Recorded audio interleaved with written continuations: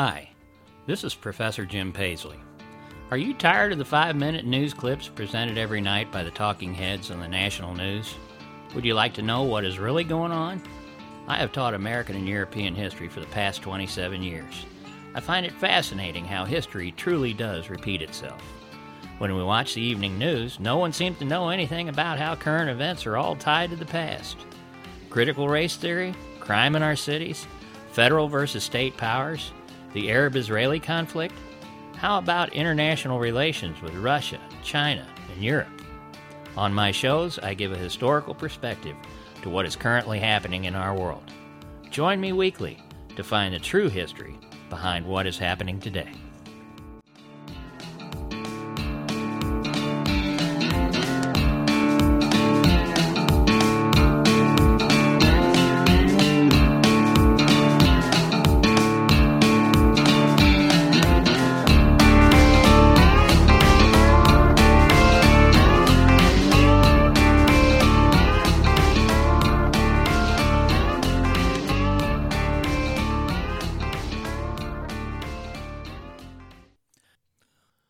Hi, folks. Well, it looks like Congress has been at it again. Of all things, they've come up with something called the Inflation Reduction Act. Sounds good on paper. Now, I found a great article by a fellow by the name of Mark Angelides in the Liberty Nation News, and he shares with us his thoughts. He says in an abrupt about-face, West Virginia's Senator Joe Manchin has reached an agreement with Senate Majority Leader Chuck Schumer on a spending package that they claim will lower health care costs, combat climate change, and reduce the federal deficit. Wow, sounds good. Critics, however, say the proposal is little more than a tax hike on American businesses that will add even more inflationary pressure. So once again, who do we believe? Now, Manchin stated, I now propose and will vote for the Inflation Reduction Act of 2022. Rather than risking more inflation with trillions in new spending, this bill will cut the inflation taxes Americans are paying. It will lower the cost of health insurance and prescription drugs and ensure our country invests in energy security and climate change solutions. Now, folks, energy security and climate change solutions, I don't know about you all, but lately when I've been going to the grocery store, somehow I just don't see where climate change is going to help me a whole lot when it comes time to buy that pound of hamburger. Now, indeed, a bill with inflation reduction in its very name might set alarm bells ringing for the more fiscally conservative. After all, the estimated $433 billion in new spending has to come from somewhere. The climate change part alone is $369 billion. And then there's a little section in there about Obamacare, $64 billion. So it seems that the majority of the freshly printed cash will go to climate change programs and clean energy production, making it the largest such outlay of cash in U.S. history pertaining to the Green New Deal. Now, also included in this 3-year subsidies extension for the Affordable Care Act, we see that another $64 billion is going to be appropriated. Now, while the administration will tout this as an environmental victory in the lead-up to the November elections, American voters may not be particularly thrilled. Like I say, I haven't figured out yet how this is going to help us. Now, according to a July PBS NPR poll, climate change did not make the list of priorities for voters in any party. None. Topping the survey was, of course, inflation. Now, to pay for the spending, Manchin and Schumer have agreed to establish a minimum 15% corporate tax, IRS enforcement, and other tax law changes, which they say will raise $739 billion over the next 10 years. Now, Senate Minority Leader Mitch McConnell was quick to lash out at the package, and in a tweet he said, Democrats have already crushed American families with historic inflation. Now they want to pile on giant tax hikes that will hammer workers and kill many thousands of American jobs. First, they killed your family's budget. Now they want to kill your job, too. Now, this sentiment was echoed strongly by Senator Marsha Blackburn of Tennessee, who simply wrote, "Build Back Broke is going to bankrupt America." Now, this thing has already passed the Senate after a marathon section of debates back last weekend. But now it has to go through the House. So can it pass? Well, Democratic leadership will try to pass through the bill through something called reconciliation. What? What's that? Well, budget reconciliation is a special parliamentary procedure of the U.S. Congress set up to expedite the passage of certain budgetary legislation in the United States Senate. This procedure overrides the filibuster rules in the Senate, which may otherwise require a 60-vote supermajority for the passage by the Senate. So, with the help of Vice President Kamala Harris and her tie-breaking vote in the upper chamber, no bipartisan support is required. It's just simply going to be a vote of 51 to 50. Now, this razor-thin majority also means that Democrats can't afford to lose even one member of their group. If it passes, the bill will doubtless be hailed by Team Biden and the media as a significant accomplishment, and a primary reason voters should cast a blue ballot in November. And yet, according to almost every major poll, the issue of climate change doesn't even register. Now, I found another great article in the Washington Examiner by a fellow by the name of Zachary Halishak. He's their economics reporter. Now, he says that the Inflation Reduction Act of 2022 is supposedly a replacement for President Joe Biden's ambitious and expensive $2.4 trillion spending bill known as Build Back Better. Now, as I said earlier, the legislative proposal would levy a 15% minimum tax on the book income of companies. Now, the United States currently has a 21% corporate tax rate, which is assessed based on a company's tax returns. The new proposal would assess a minimum 15% on the adjusted financial statement income of corporations. They call it book income, something that Democrats estimate will raise an additional $313 billion in new tax revenue. Now, they went on to say tax fairness is vital to our nation's economic future, according to Manchin, and it is wrong that some of America's largest companies pay nothing in taxes while freely enjoying the benefits of our nation's military security, infrastructure, and the rule of law. He said it's common sense that a domestic corporate minimum tax of 15% be applied only to billion-dollar companies or larger, ensuring that America's largest businesses are no longer able to operate for free in our economy. Now, I have to ask you folks, does anybody out there believe that large corporations won't just pass that tax on to their customers by either cutting wages or increasing the price of their products? Think about it. They're not going to take a 15% hit. Now, also included in the agreement was a plan to bolster IRS tax enforcement, which, with the Congressional Budget Office coming in and saying it will net $124 billion in increased revenue. Now, Manchin stated, through the enforcement of a fair tax, we can use the revenue to cut the deficit and lower the cost of health care for working families and small businesses. Now, they're talking about hiring 87,000 IRS agents. Really? 87,000 of them? Guess where they're going to be? They're going to be at your door, folks. Now, bottom line is, Biden's newest Build Back Better boondoggle will actually worsen the inflationary squeeze on middle America. Now, again, I found another article by the Heritage Foundation.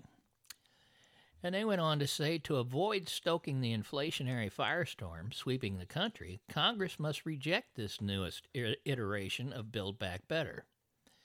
This version of Build Back Better could increase insurance costs for the vast majority of Americans by way of destructive price controls. Now, I had to think about this one for a little bit because what the Democrats are saying is we're going to put a cap on what they can charge you for your drugs. Now, today's inflation is the result of Washington printing an incredible amount of money and adding $7 trillion to the national debt since the COVID-19 pandemic. And with inflation surging to 9.1% and averaging much higher in the rural heartland than in urban areas, now is not time for the federal government to pour gasoline on the fire by spending another $433 billion.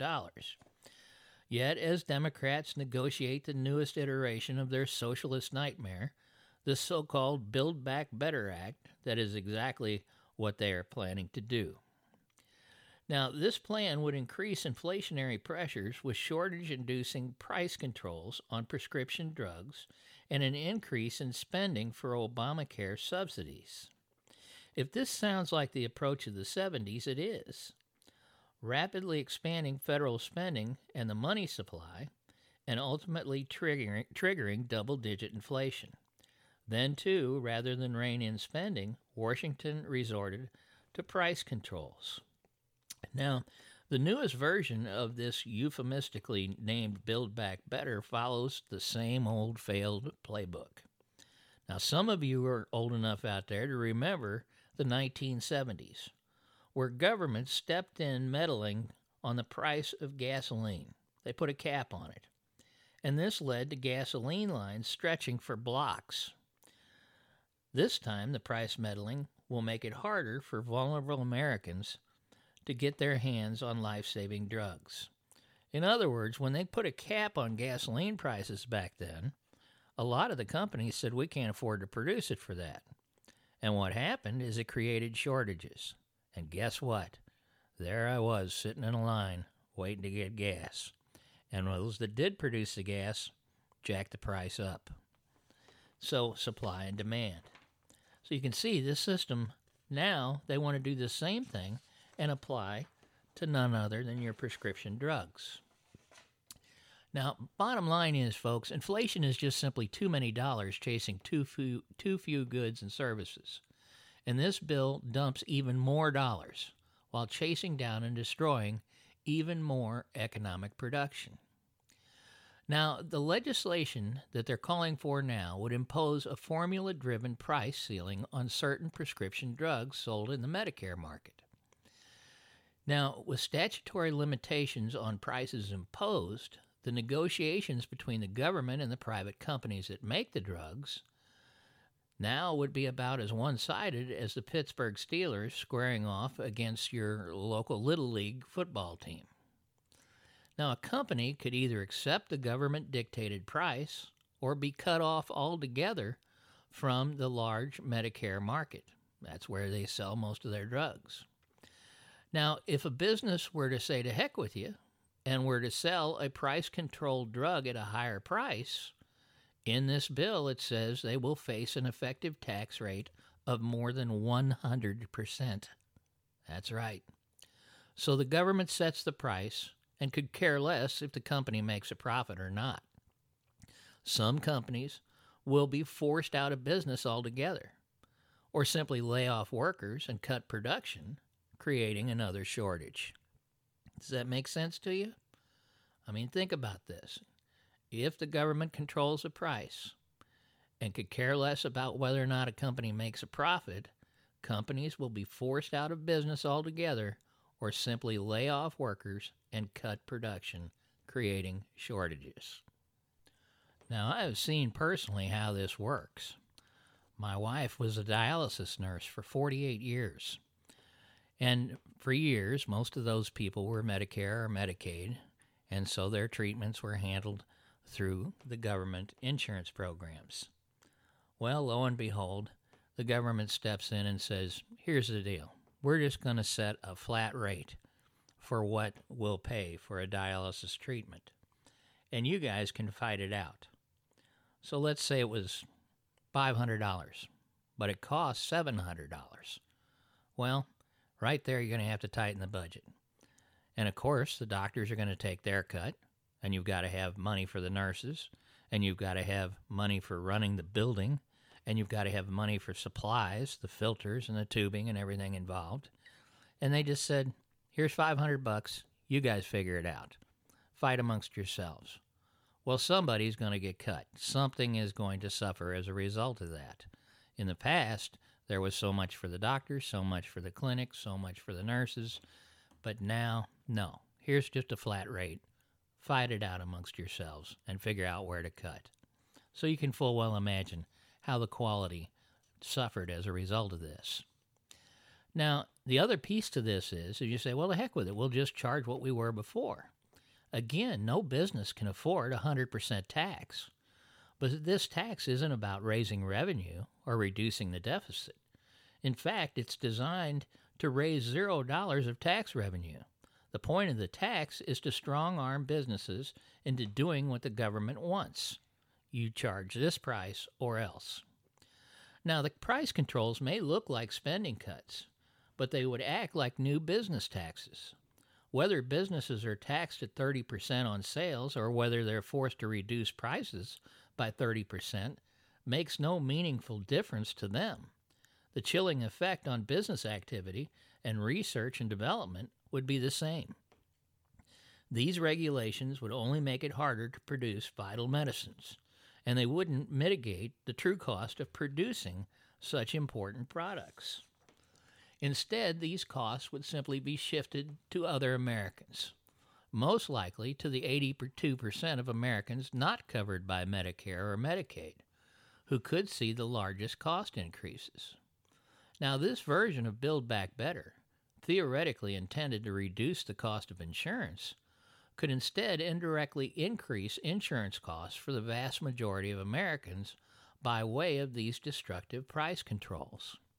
However, we can't know for sure how far-reaching these negative effects will be. They'll show up as costs that slow down other sectors of the economy, that reduce wage levels, and that will mean some new businesses and research projects will never get started at all. Hauntingly, we will never know how many millions of lives could have been saved or brought out of poverty by the innovative pursuits that these price controls will choke to death. Whenever governments spend, as this plan would do, on more Obamacare subsidies, they have three options to pay for it. They can tax it, taking directly from the hardworking Americans like you and me and destroying the delicate business arrangements that provide jobs and produce things we use and need. Or they can just simply print it. That's what they've been doing, which devalues your savings and the value of your paycheck by watering down the value of each dollar. And finally, and I love this one, they'll just borrow the money, leaving debts for our children while draining the oxygen out of our economy today as the government squanders job-creating investment dollars to bloat itself. When the government borrows, it does so with the promise to either tax someone or print money to pay it back. Now, the certainty of the burden it will impose and the uncertainty of how it will impose it will cause economic chaos, folks. Governments can't create value out of nothing. There are no free lunches here. Spending more money to reduce inflation just doesn't make any sense at all. Inflation is a hidden tax, but it's still a tax. And no tax in history was ever reduced by the government spending more money. To reduce a tax, including inflation, the government needs to stop spending money. Today's inflation is the unavoidable result of Washington printing an incredible amount of money and adding $7 trillion to the national debt since the COVID-19 pandemic. Now, rather than acknowledge this reality, congressional Democrats and the Biden administration have now spent more than a year obsessively trying to force through yet another massive spending package. There was the fake infrastructure plan, supported unfortunately by 19 Republican senators. Then they renamed it to Build Back Better. And then a revised version of the latter packed with deceptive budget gimmicks. And now the newest plan. Regardless of how many more mutations of Build Back Better go through, regardless of how many times President Joe Biden renames and repackages it, it still suffers from the same fundamental flaw. It concentrates more money and power in Washington at the expense of the real economy. It distorts the economy for the benefit of special interests, and it will lead to a combination of tax hikes, deficit spending, and inflation, now and well into the future, all to the detriment of us hardworking families out there. Now, instead of further antagonizing households, we should use deregulation and pro-growth tax reform to help the economy. This path would revitalize the nation and dust off the engines of the world's most dynamic economy. Or, with this new Build Back Better, we can continue down the road to expanding government control, crushing businesses and jobs, and squeezing families who are simply out there trying to make ends meet. Make no mistake, folks, this will lead straight to a more painful and longer inflationary crisis.